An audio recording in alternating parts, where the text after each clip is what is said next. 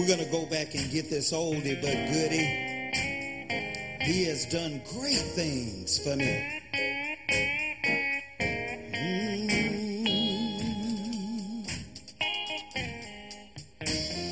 He has done great things for me. Great things.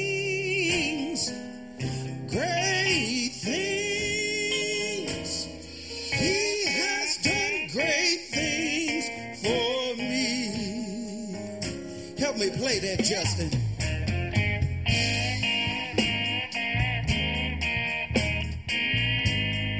Yes, he has. Yes, he has.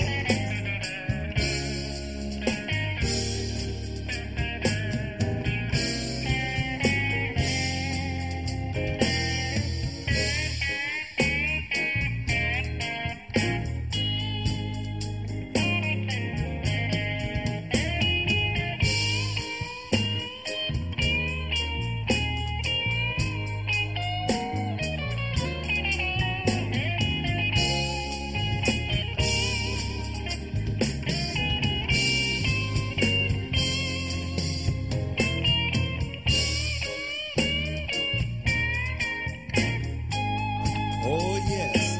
Come on, y'all. Help me sing it. I'm gonna let my little light shine. Let it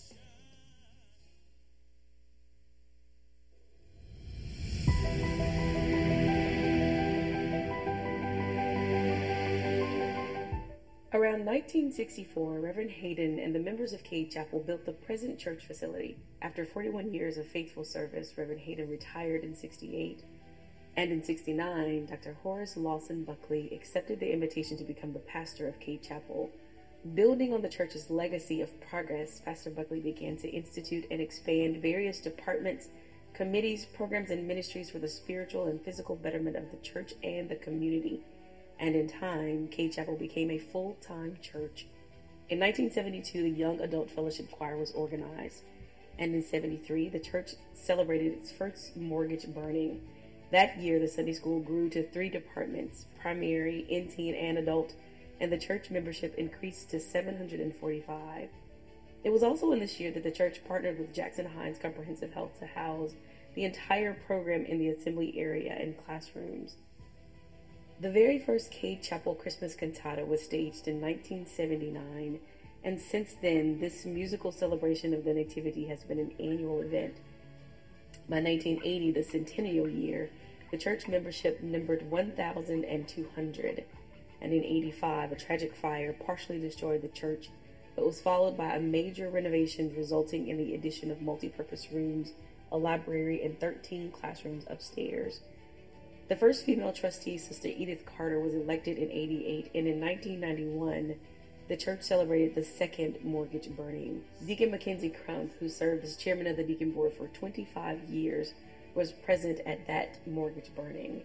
He joins me today to talk a little bit more about Cade's history.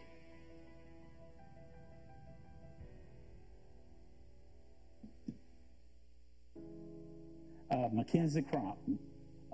I joined Cade Chapel in 1977. Back then when I joined, it was much smaller. The area was much smaller. We had probably less than 500 members at that time. And everything was on a smaller scale. Choirs were smaller, the deacon board was small, mother boards were smaller. Everything was just on a much smaller scale. My seat was 4th seat from the back in this row right here. During that time, my wife worked. My wife was a nurse. She worked on Sundays, and she worked like every other Sunday. We had 3 girls, 5, 3, and 1. And so I brought my girls to church every Sunday, and that's where we would come in and sit, 4th seat from the back. And I accused Reverend Buckley of send me, bring my girls in. And I think he said, well, he's taking towards his girls. He can help us take care of the church. And I think that's where I got called to the front. When we all do what we can, everything we do will look like a miracle. That's how it goes. And that's why we try to get everybody to do some. You know what you can't do. You may not be able to do what the next person do, but do what you can. That's how we started our tithing at this church. Off of that slogan, we put in place a tithing system, and then we had people to start buying into it. And after that, that's when our financial situation started really improving. The blessings that God have given us, I think when we walk in this building, we look at it as something that we did. We did all this by ourselves, and we don't think about the blessings that came along with this building. God blessed the peoples that gave the financial assistance in order for us to build this building. And I think we take that for granted. We just say that, we did this ourselves, and we couldn't have done it without the blessing from the good Lord. I think it's been a lifesaver in the community. It's been a place. We had a community health center here at one time where a group that was bringing children in for their checkup and vaccinations and all that. And then we had also had a community health center at one time where it was all ages that came for their checkup and for their health. And then we also extended the church for NAACP meetings, black people that was running for officer. They could come here and meet here, and it was just a community meeting place. But it's Black History because if you go back, I would say I can go back until to 1967 when I first started visiting here, and back in 1967 and on up, when it wasn't popular for black peoples to meet and plan their strategy as to what they was going to do, where they was going to borrow, where they were going to have the city in. Cade Chapel was one of the places that was always open for them to come and meet. So I think we contributed greatly to Black history. I think that's history right there within itself.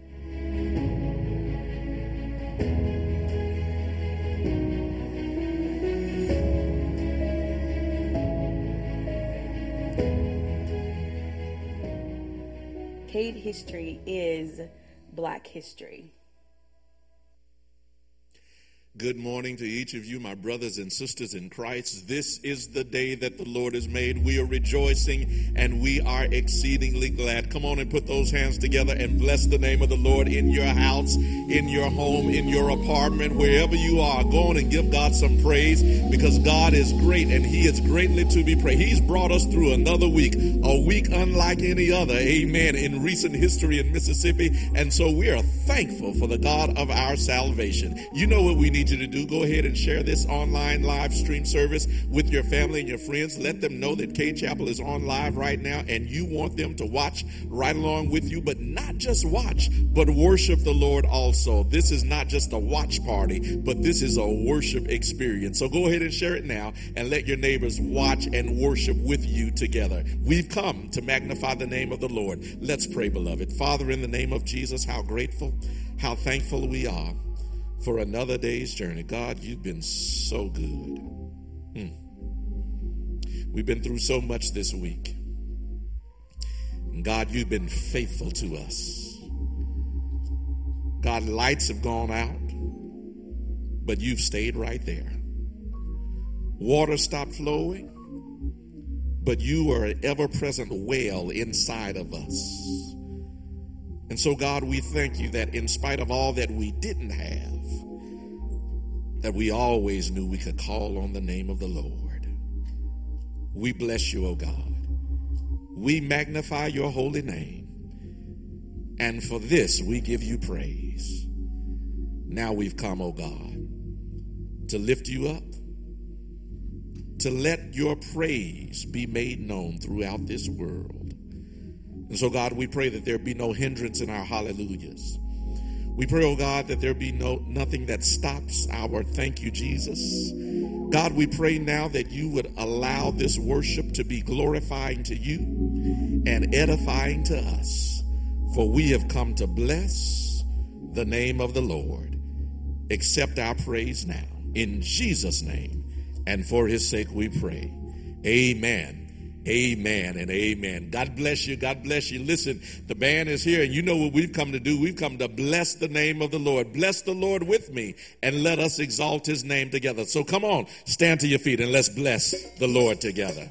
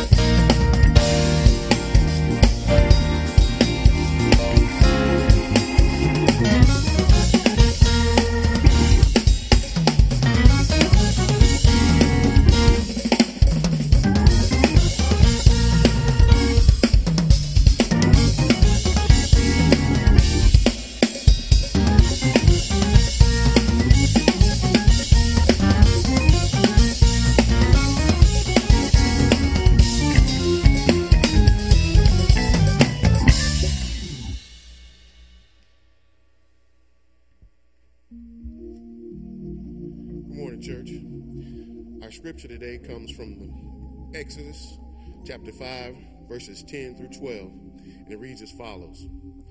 And the taskmasters of the people went out, and their officers, and they spake to the people, saying, Thus saith Pharaoh, I will not give you straw. Go ye, get you straw, where you can find it. Yet not aught of your work shall be diminished. So the people were scattered abroad throughout all the land of Egypt to gather stubble instead of straw. May the Lord add a blessing to the readers, hearers, and doers of his holy word. If you will, bow with me for a word of prayer. Heavenly Father, we come thanking you again for allowing us to see this day, Lord, to assemble to worship. Lord, we pray for our bereaved families and those that are suffering. Lord, we pray for the sick and afflicted, that you comfort those, Lord. Lord, we again thank you for bringing us through this week of inclement weather. We pray for those that have lost power, heat, and don't have access to water, Lord.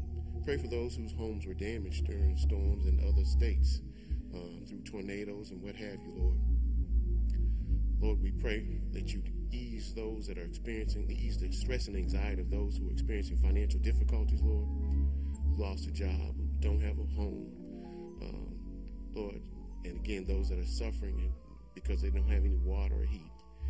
Lord, we pray for the message that's delivered today, Lord. We ask that you open our hearts and minds to be able to receive it, Lord. Pray for our pastor as he delivers it to us. Lord, we thank you. We pray that for those that don't know you and the pardon of their sins, Lord, this morning, we pray that something that's said or done, you convict their hearts or prick their hearts, Lord, to be able to receive it. Lord, we thank you for all that you've done for us, Lord. We thank you for all that you're going to do. Lord, we thank you for how far you brought us. In Jesus' name, Lord. Amen. Amen, amen, amen. God bless you. God bless you. Thank you. Thank you so much, Deacon Guy. I appreciate you being here. And thank you to all of you who have been ministering and praying for our family, our Cade Chapel family, our community at large, as we went through some swift transitions, amen, on last week. That's what the song said, time is filled with swift transition, and certainly we saw that last week when we left here on Sunday. It didn't look too bad, but oh my, by Sunday night and Monday morning, it was a different story, and it stayed that way basically all week long until just about Friday. And yesterday, I think Friday was the first day I ventured out just a little bit, and Saturday as well. And so we know that many of you have been through much. Many of you lost power. Many of us also lost water, and so we want to keep you in our prayers. Let me take a moment, though, to thank, while we're doing that, you know what, can y'all give me just a verse and a chorus of Hold to His Hand, God's unchanging hand? Because that's really what we need y'all to do. That's what we really need to do in times like these. Amen. And while we're doing that, let me go on record and thank just a few people who made some things happen for us. I got a phone call, I believe on Wednesday or Thursday it was, that our people in the Cade Chapel Senior Apartments were in need of water to flush their toilets, water to do all kinds of things. And we were scrambling trying to find water because we could not provide the tanker that we did last time. This happened back in 2018. All of that equipment was all the way in Texas and in Arkansas and other places. So we had to just call on the name of the Lord, but then call on our brothers and our sisters to help us out. And so let me thank members of Alpha Phi Alpha, the grad chapter of Alpha Phi Alpha. Let me thank Hinds County Sheriff's Department, Brother Moody, Reverend Redmond, Reverend Sister Redmond, Reverend Don, Brother Crowley. There may be others whose names I don't have, but we sent the call out, and those are some who I know who answered to make sure that our residents down at the Cade Courtyard have water, that they can take care of just sanitary needs. We thank God for you. Thank God for you blessing the people, blessing the community in the fine way that you did. And we just need to do that. Just hold a God's unchanging hand. Can I let y'all loose on one verse of that real quick? Y'all have a little church at home.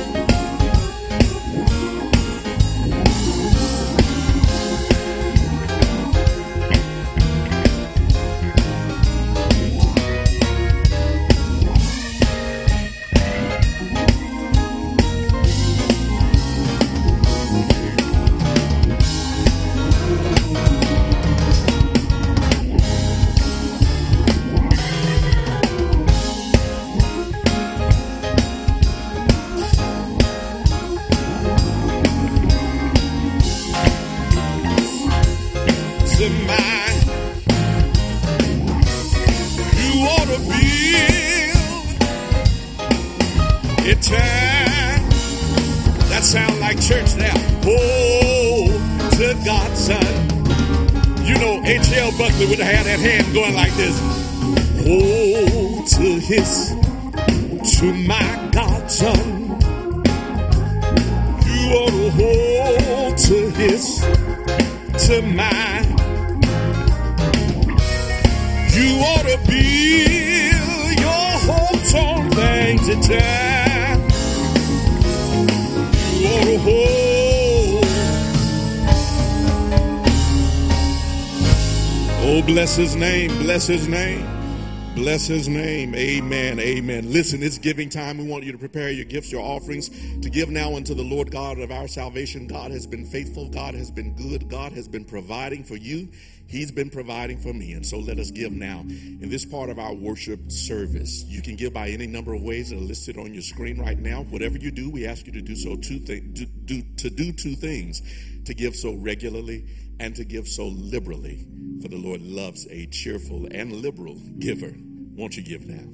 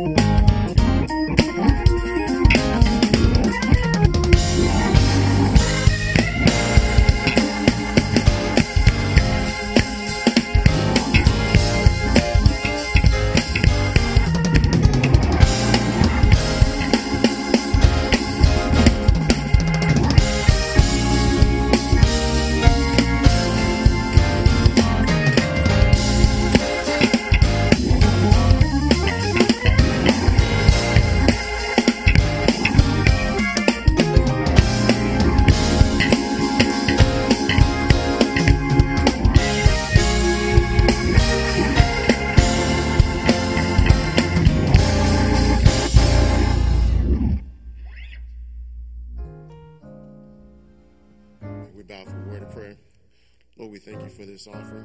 We thank you for those that have had the ability and the desire to give. Lord, we thank you for those that didn't have the ability but had the desire and could not give. Lord, we ask that you bless it, make it be used in the furtherance of your kingdom, Lord, and according to your will. Again, we thank you for it. In Jesus' name, amen. Amen, amen. Anybody know you're healed this morning? Are you declaring that by the Lord's stripes I am healed? Amen, I am healed. Hallelujah. Of every sickness, I am healed. Of the sin-sick soul, I am healed. By his stripes, I am healed. Amen. Listen, Cade Chapel, do me a favor and help me welcome two of our newest members. We want to give them a virtual right hand of fellowship. You know what we want you to do. Go ahead and put that handshake in the timeline and welcome our two newest members. We have with us fellowshipped into the church this morning, Kennedy McKee, and also Dr. Lisa Gibson McKee. Go ahead and fellowship them into the church. Welcome the McKees to Cade Chapel. Let them know that you're glad to be with them and their brothers and sisters in Christ, and that you're glad that they are now with us. They're part of the Cade Chapel family. We welcome Kennedy and Dr. Lisa Gibson McKee right now. God bless you and God keep you is our prayer. Listen, so we are, I suppose it sounds like we are featuring drums this morning. Amen. Amen. Brother Maurice Gibson on the drums. Amen. Amen. You playing them too, brother. You wearing them skins out, brother. Sounds good.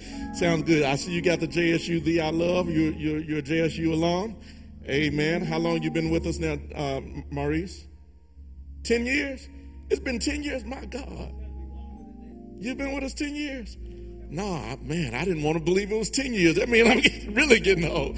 God bless you. Good to have you with us, though, man. Amen. We thank God. And listen, all these guys, sometimes you may be wondering, I thought he was on this instrument. I thought he was on. Well, they are. They just interchange. They can play all kinds of instruments. So Justin is on the bass. He's usually on the lead. Maurice sometimes plays bass, but he's on the drums today. So these guys, they just interchange. They're gifted and anointed like that. We thank God for them. They're going to come now and give us one last selection before the Word of God. If you're being blessed by these instrumentalists, amen, these musicians, you know what? They're more than a band. They are God's gifted, anointed musicians who minister the Word of God to us through music. And so if you're being blessed by them, go ahead and show them some love in the timeline as well. They're coming now for this, our last selection before the Word of God.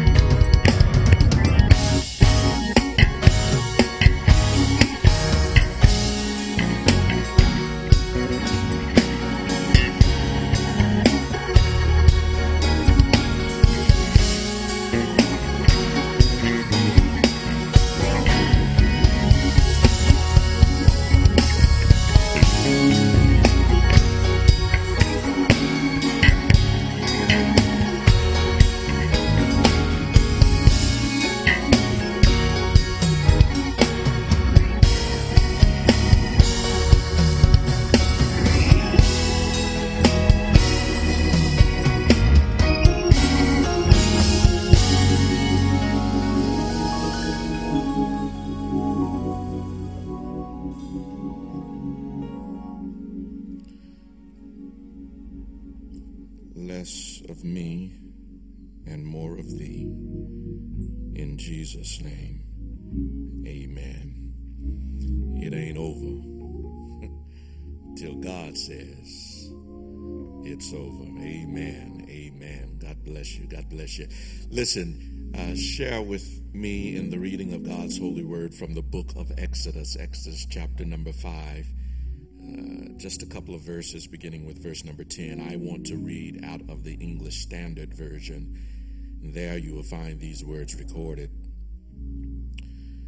So the taskmasters and the foremen of the people went out and said to the people, "Thus says Pharaoh, I will not give you straw. Go and get your straw yourselves wherever you can find it, but your work will not be reduced in the least."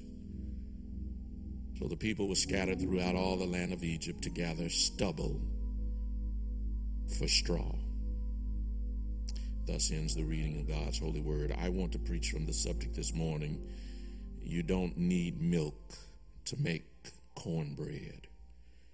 You don't need milk to make cornbread. Carol, I think I was probably about 6 or 7 years old when I was first introduced to hot water cornbread. I remember I was in the kitchen with my mother, and I was excited because in my eyes, Brian, Mama was making pancakes for dinner. Didn't know why Mama had chosen to make pancakes for dinner. That was not something we usually did. Breakfast food was for breakfast, dinner food was for dinner. But since she was making pancakes, and pancakes were my favorite thing, I was not going to argue or question her menu choice. One after one, she began putting those little cakes on a plate. I couldn't wait to sink my fork into those pancakes after drizzling them with my favorite Mrs. Butterworth's syrup.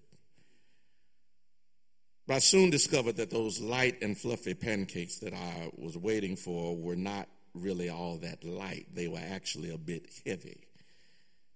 And when I broke into them, they were not fluffy, they were grainy. And my mother looked at me and said, "Reggie, those are not pancakes, those are hoe cakes." Wish I had some Generation X's with me here. Those are not pancakes, those are hoe cakes. This is what we call hot water cornbread.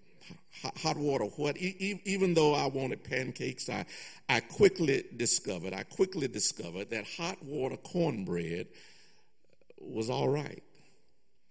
In fact, later, at some point in my coming of age, I discovered, Brian, that if you put some blackburn syrup, not Miss Butterworth's, blackburn syrup, on top of hot water cornbread, you had yourself something. Now hear me and hear me well. Sugar don't go on grits, but blackburn syrup goes on cornbread. Wish I had a witness in here. It would be much later in life. It would be much later in life before I understood the significance of and the reason behind hot water cornbread as a recipe of improvisation. This was one of those recipes that had been passed down generation to generation by a people who had learned how to improvise when they didn't have the preferred ingredients. Our foreparents had learned how to make cornbread when they didn't have any milk. And I know the recipes in your cookbook will tell you that you need milk to make cornbread. I know that the directions on the back of that Jiffy Mix box will tell you that you need milk to make cornbread.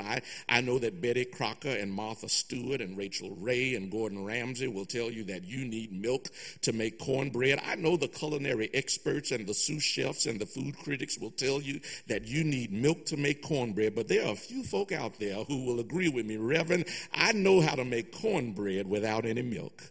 In fact, if truth be told, life has taught you how to do a whole lot of things and how to get through a whole lot of situations and how to overcome a whole lot of obstacles, not having all the things at your disposal that everybody else has had. Can I remind you of it? Come on and walk with me down memory lane for just a minute. You didn't have proper book covers, but mama went and made groceries one day and you had some brown paper bags. So you cut those sunflower or jitney jungle bags open, you flipped them over so that the logo would not be showing, and you wrapped those school books and decorated it with your jumbo crayons or your markers with your own artwork, and you went off proud to school with your custom-made book covers. Why? Because you learned that you didn't need milk to make cornbread. Do I have a witness in here? You couldn't go to the shoe shop, but you to get that hole in the bottom of your shoe fixed, but you got some cardboard and you cut it just the right side, put it on the inside, not the outside, the inside of your shoe, taped it over, and you went off to the playground and played like everybody else. Why? Because you learned that you did not need milk to make cornbread. Do I have a witness in this house?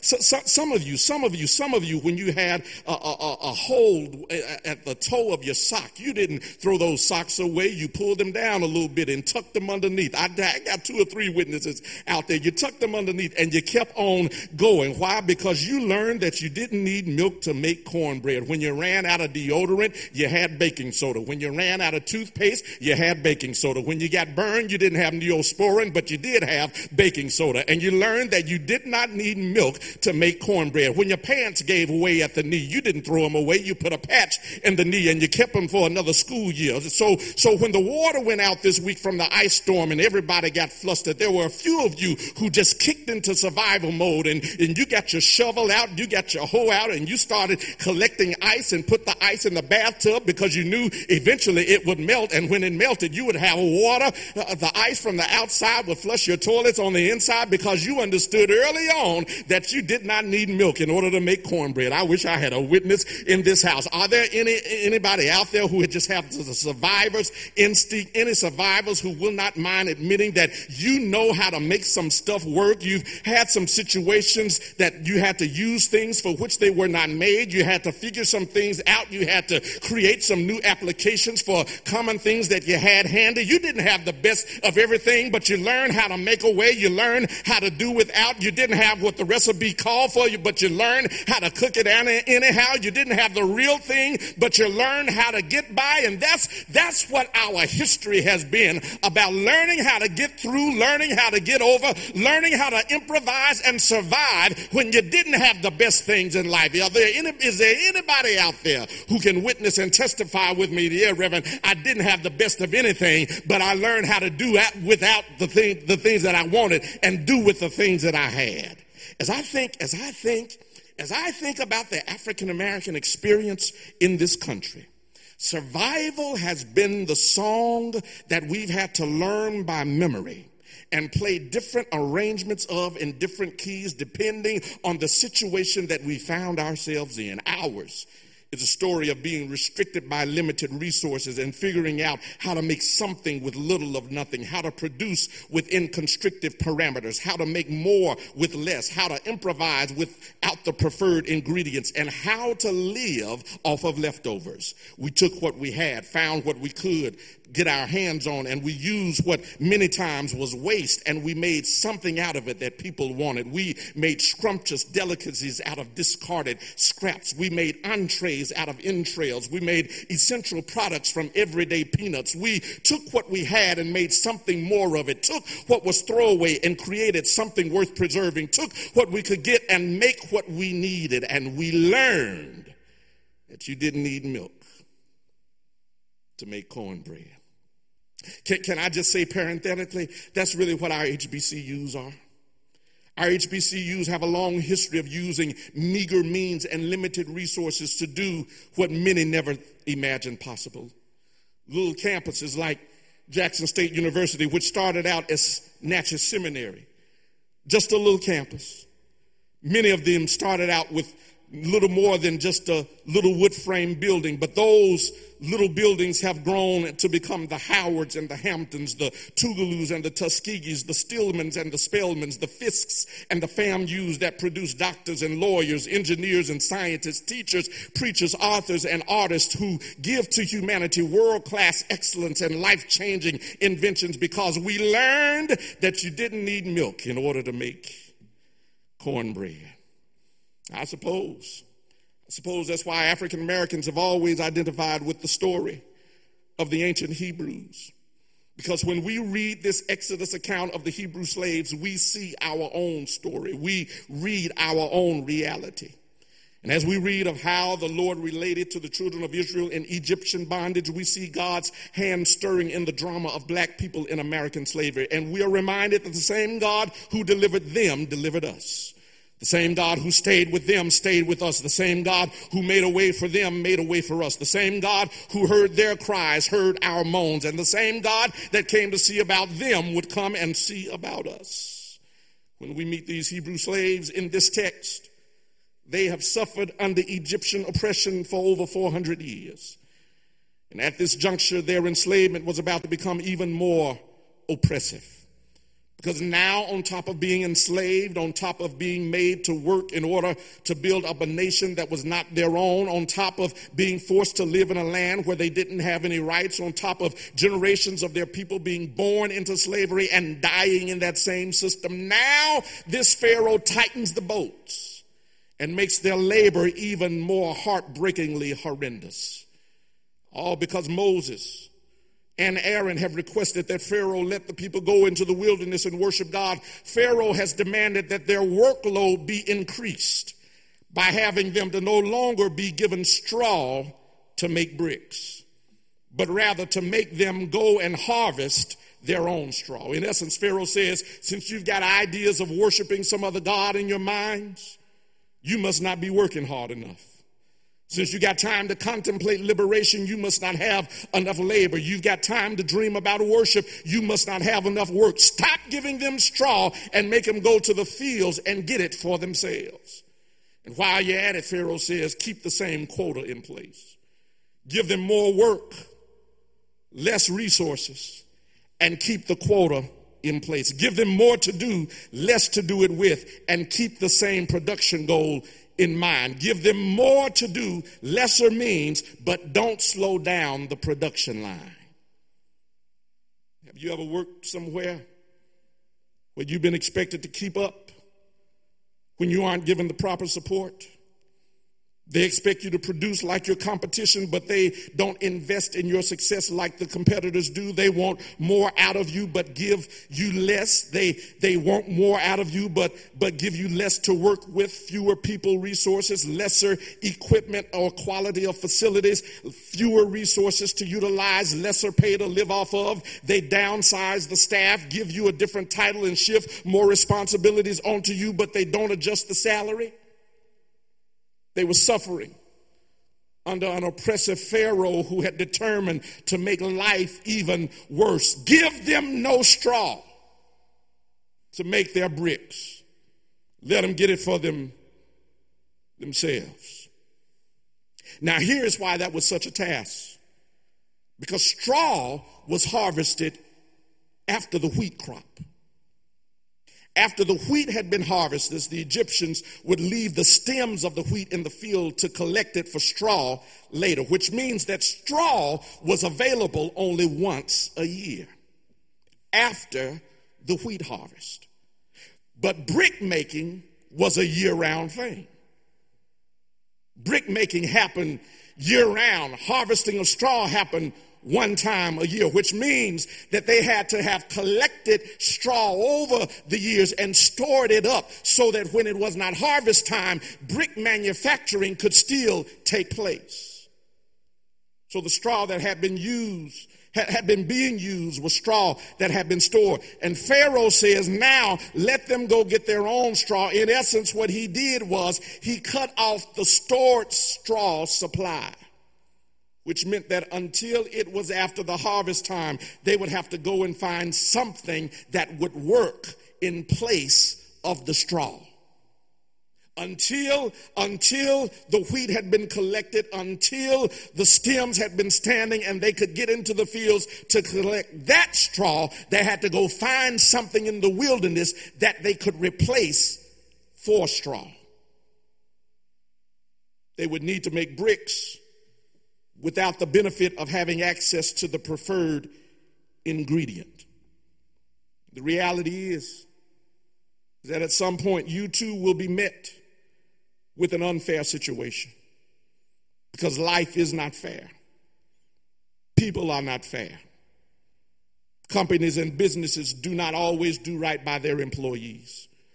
School districts don't do right by their teachers. Car factories don't do right by their line workers. Chicken plants don't do right by their largely immigrant workforce. And sadly, even churches don't always do right by their staff and personnel. We want to provide less. We want more, but give less. We want more, but support less.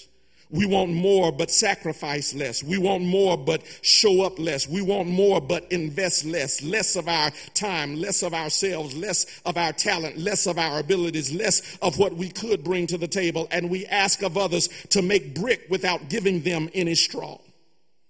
When people who work for the church cannot afford to get sick, that's a problem. Hear me and hear me well. I'll say it again for somebody in the back. When people who work for the church cannot afford to get sick, that's a problem. And that's a problem that we have to correct. If the church is not fair with its workers, and I'm not talking about fair with the pastor, I'm talking about all of its workers. If the church is not fair with its workers, all of its workers, what kind of witness are we putting before the world? The church must be the example of what fair wages and fair benefits look for all who labor here. That goes for the pastor. That goes for the custodian. That goes for the daycare workers. That goes for everybody who labors for the Lord. The reality, yes, is that we live in a fallen world that is fraught with disparities and differences, inequities and injustices. And in life, you must learn how to survive while fighting for fairness. How to improvise when you aren't given the right ingredients, when life leaves you on unequal footing with your peers, and when you are made to face an impossible situation or operate in an unfair scenario or expected to perform with insufficient support, unequal resources, or deal with disparities that favor others over you. There are a few things in this text that you need to remember. Number one, remember this, here it is. Always get to the next chapter. Always get to the next chapter. Because listen, if this story ended in chapter 5, it would be a story most miserable. For after Pharaoh lowers the boom, making matters worse for the Hebrew slaves, the foremen who were Hebrew overseers are beaten. They are beaten because the slaves are not meeting and making their quota. They go to Pharaoh and plead their case, but to no avail. Pharaoh sends them away saying, y'all are just lazy. You got worship on your mind instead of work. And so these overseers leave Pharaoh and go to have a meeting with Moses and Aaron and say to Moses and Aaron, look at the mess you've gotten us into. We were fine until you came filling our heads with freedom and liberation. We were fine until you started talking to us and then to Pharaoh about leaving Egypt to go to the wilderness to worship. And now look at the fix that we're in. We can't find enough straw. We can't make enough bricks. And Pharaoh is not letting up. Evidently, their meeting with Moses was so convincing that even Moses goes to the Lord and says to him, why have you done evil to these people? And why did you ever send me to Pharaoh? Ever since I went before him to speak in your name, nothing but evil has come upon your people. And that's how chapter 5 ends. Not enough stubble for substitute straw. They can't keep up the quota. And this emerging leader named Moses is nothing more than a troublemaker. That's how chapter 5 ends. But you need to understand that the end of a chapter is not necessarily the end of a story. And some of you have given up on life because of how the chapter that you're in has ended. You've stopped believing because the chapter that you're in ends on a low note. Some of you stopped dreaming and have given up on your goals because of how the chapter you're in has ended. It ended with some unforeseen circumstances. It ended with some unplanned situations. It ended with some unexpected twists. It ended with some unfortunate detours. But I stopped by this morning to remind you that the end of the chapter is not necessarily the end of a story. You need to turn on to chapter 6, because in chapter 5, Pharaoh was talking. In chapter 5, the Hebrews were talking. In chapter 5, Moses and Aaron were talking. But in chapter 6, God starts talking. In chapter 6, God opens up his mouth. In chapter 6, God says, now shall thou see what I will do to Pharaoh, for with a strong hand he will send them out, and with a strong hand he will drive them out of his land. If you stopped in chapter 5, my brothers and sisters, you would be singing, woe is me. But if you go on to chapter 6, you'll start singing, how I got over. In chapter 5, you'd be singing, over my head I see trouble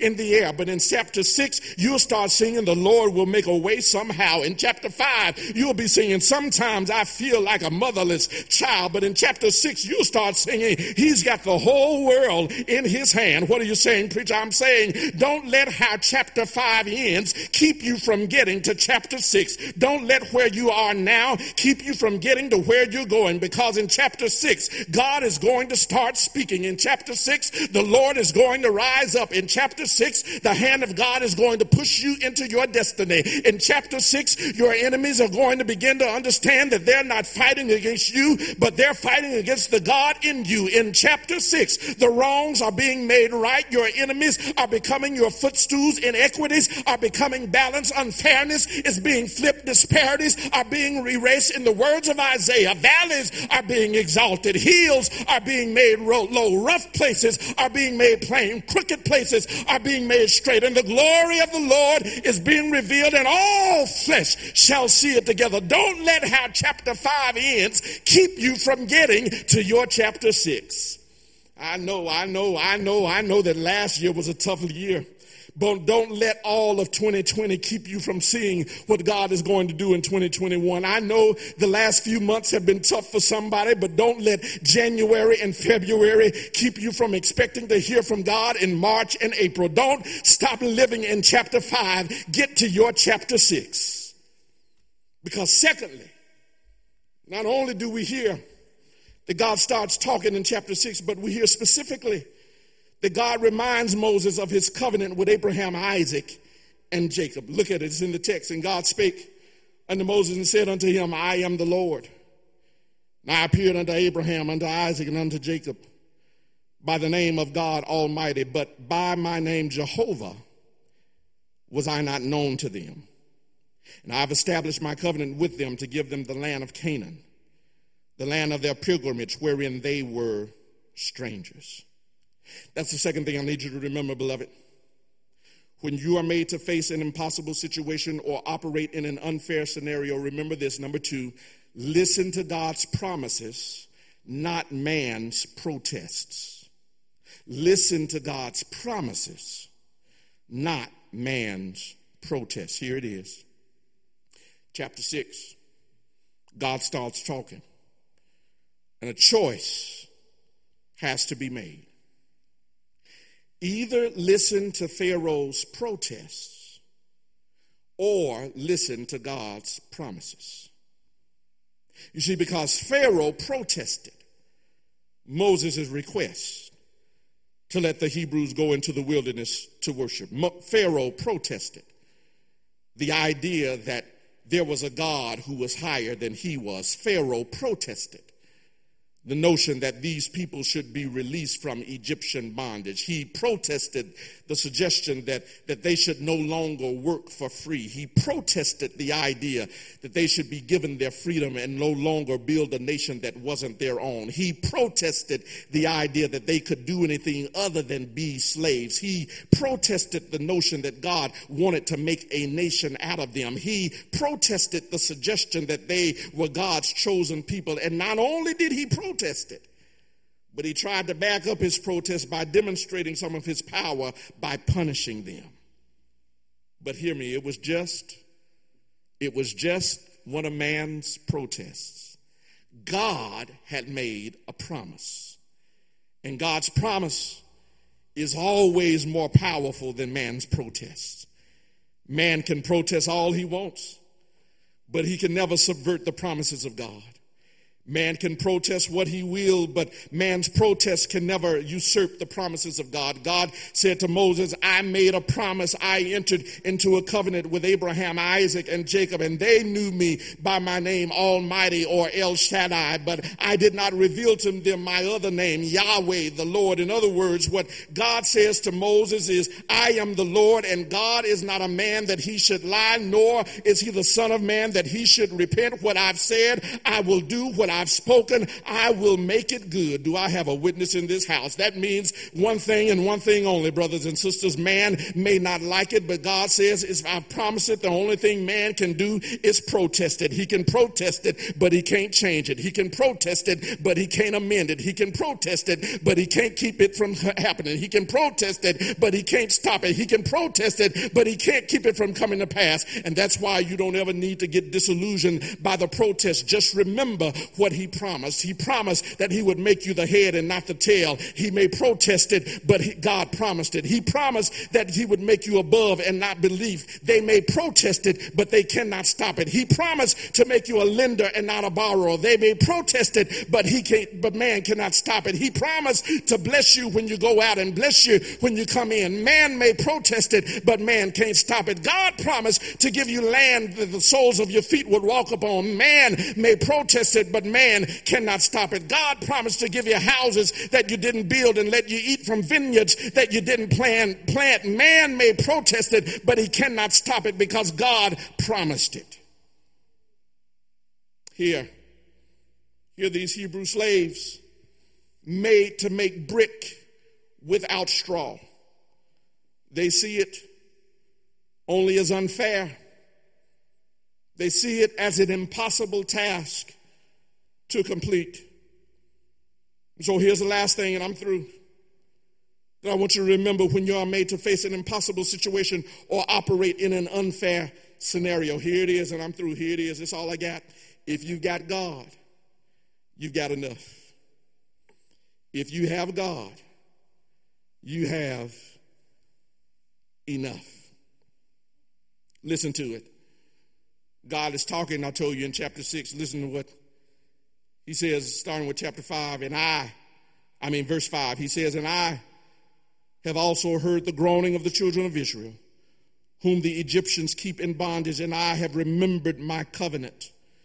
Wherefore say unto the children of Israel, I am the Lord, and I will bring you out from under the burdens of the Egyptians, and I will rid you out of their bondage, and I will redeem you with a stretched out arm and with great judgments.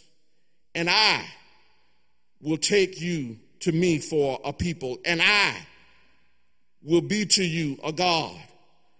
And ye shall know that I am the Lord your God, which bringeth you out from under the burdens of the Egyptians.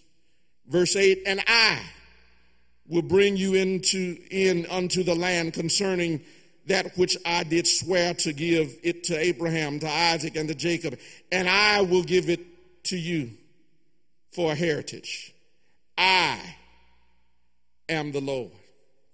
Over and over again in this passage, God says, the problem is that you've been looking and you've been listening too much to Pharaoh. And I know he's got some power right now. He says, but I am the Lord. I will do what I said I would do. I will bring you out and I will take you in. I will make you my people and I will be your God. Do I have a witness here? God said, don't worry about the task that's impossible. I know Pharaoh gave you an impossible task by asking you to make brick without straw. He says, but don't worry about finding any straw, because I am going to redeem you with my arm. Don't worry about how you're going to make this unfair and unethical quota, because I am going to be your God and you're going to be my people. And hear me, my brothers and sisters, I'm through when God is on your side. I heard the Apostle Paul say, if God be for you, who shall be against you? That's what I need you to remember. If God is for you, who shall be against you? If God is fighting your battles, who can fight against you? If God is holding your hand, who can separate you from the love of God? Remember what the psalmist said. He said, the Lord is my light and my salvation. Whom shall I fear? The Lord, He is the strength of my life. Of whom shall I be afraid? Is there anybody here who can testify today that the Lord has been right by my side, and I did not have the best of everything, but because I had God walking with me, because I had God talking to me, because I had God holding my hand, the things that I didn't have, God made up for it. Isn't the Lord all right? Is there anybody at home today who can testify? There's some things that I just had to learn how to get through. There's some things that I had to improvise my way through. There's some things that I had to make substitutions for. But through it all, I say God has been good to me. I didn't have the best of education, but He got me to school anyhow. I didn't get straight A's, but He made me pass anyhow. I didn't go to an Ivy League, but thank God I got out anyhow. Is there anybody at home today that can witness to the Lord and tell Him, thank you, thank you, thank you, Lord. I learned that if I didn't have this, you'd give me that. If I didn't have what he had, you'd give me enough. If I didn't have what my competitors had, as long as I had the Lord, I had everything that I needed. Say yes, say yes.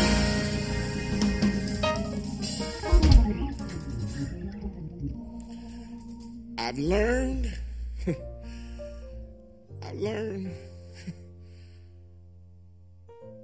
I didn't need milk to make cornbread.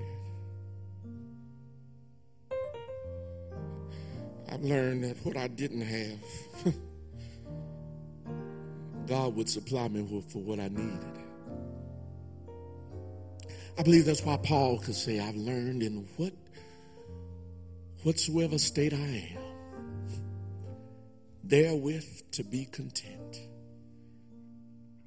I've learned how to be abased, and I've learned how to abound. I've learned that if the Lord is on my side, there's nothing that me and God can't do together. May the Lord bless you. May the Lord keep you. May He make His face shine upon you. Be gracious unto you. And give you His peace. I am standing on the promises of Jesus, and I believe He will do just what He said. No more doubt or disbelief, causing my faith to decrease all the more.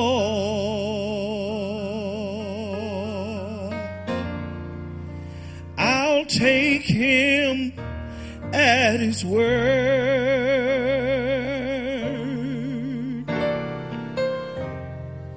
and I'll trust and never, never, never doubt. I'll stand upon his promises, for in the time of trouble he will bring me out, because Lord, I believe.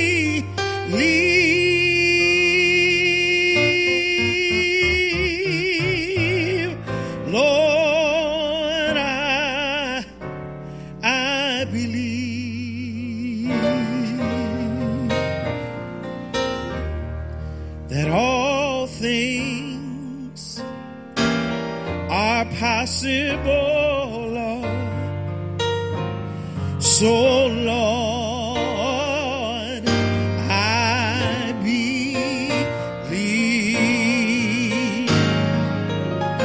I am standing on the promises of Jesus, and I believe he will do just what he said. No more doubt or disbelief, causing my faith to decrease all the more. Lord, I'll take him at his word. Oh Lord, and I'll trust and never doubt. Oh, I'm gonna stand, I'll stand upon his promises, for in the time of trouble he will bring me out. Lord, I believe.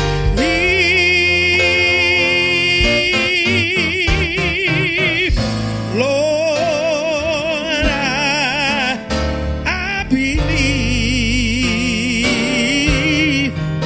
I believe that all things, yes, are possible, because Lord, I believe.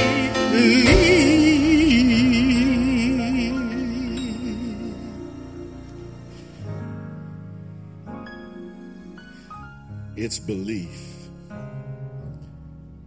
that Jesus always brings us to. The question of belief can oftentimes unlock the miracle that's waiting for you on the other side. Father who wanted his child healed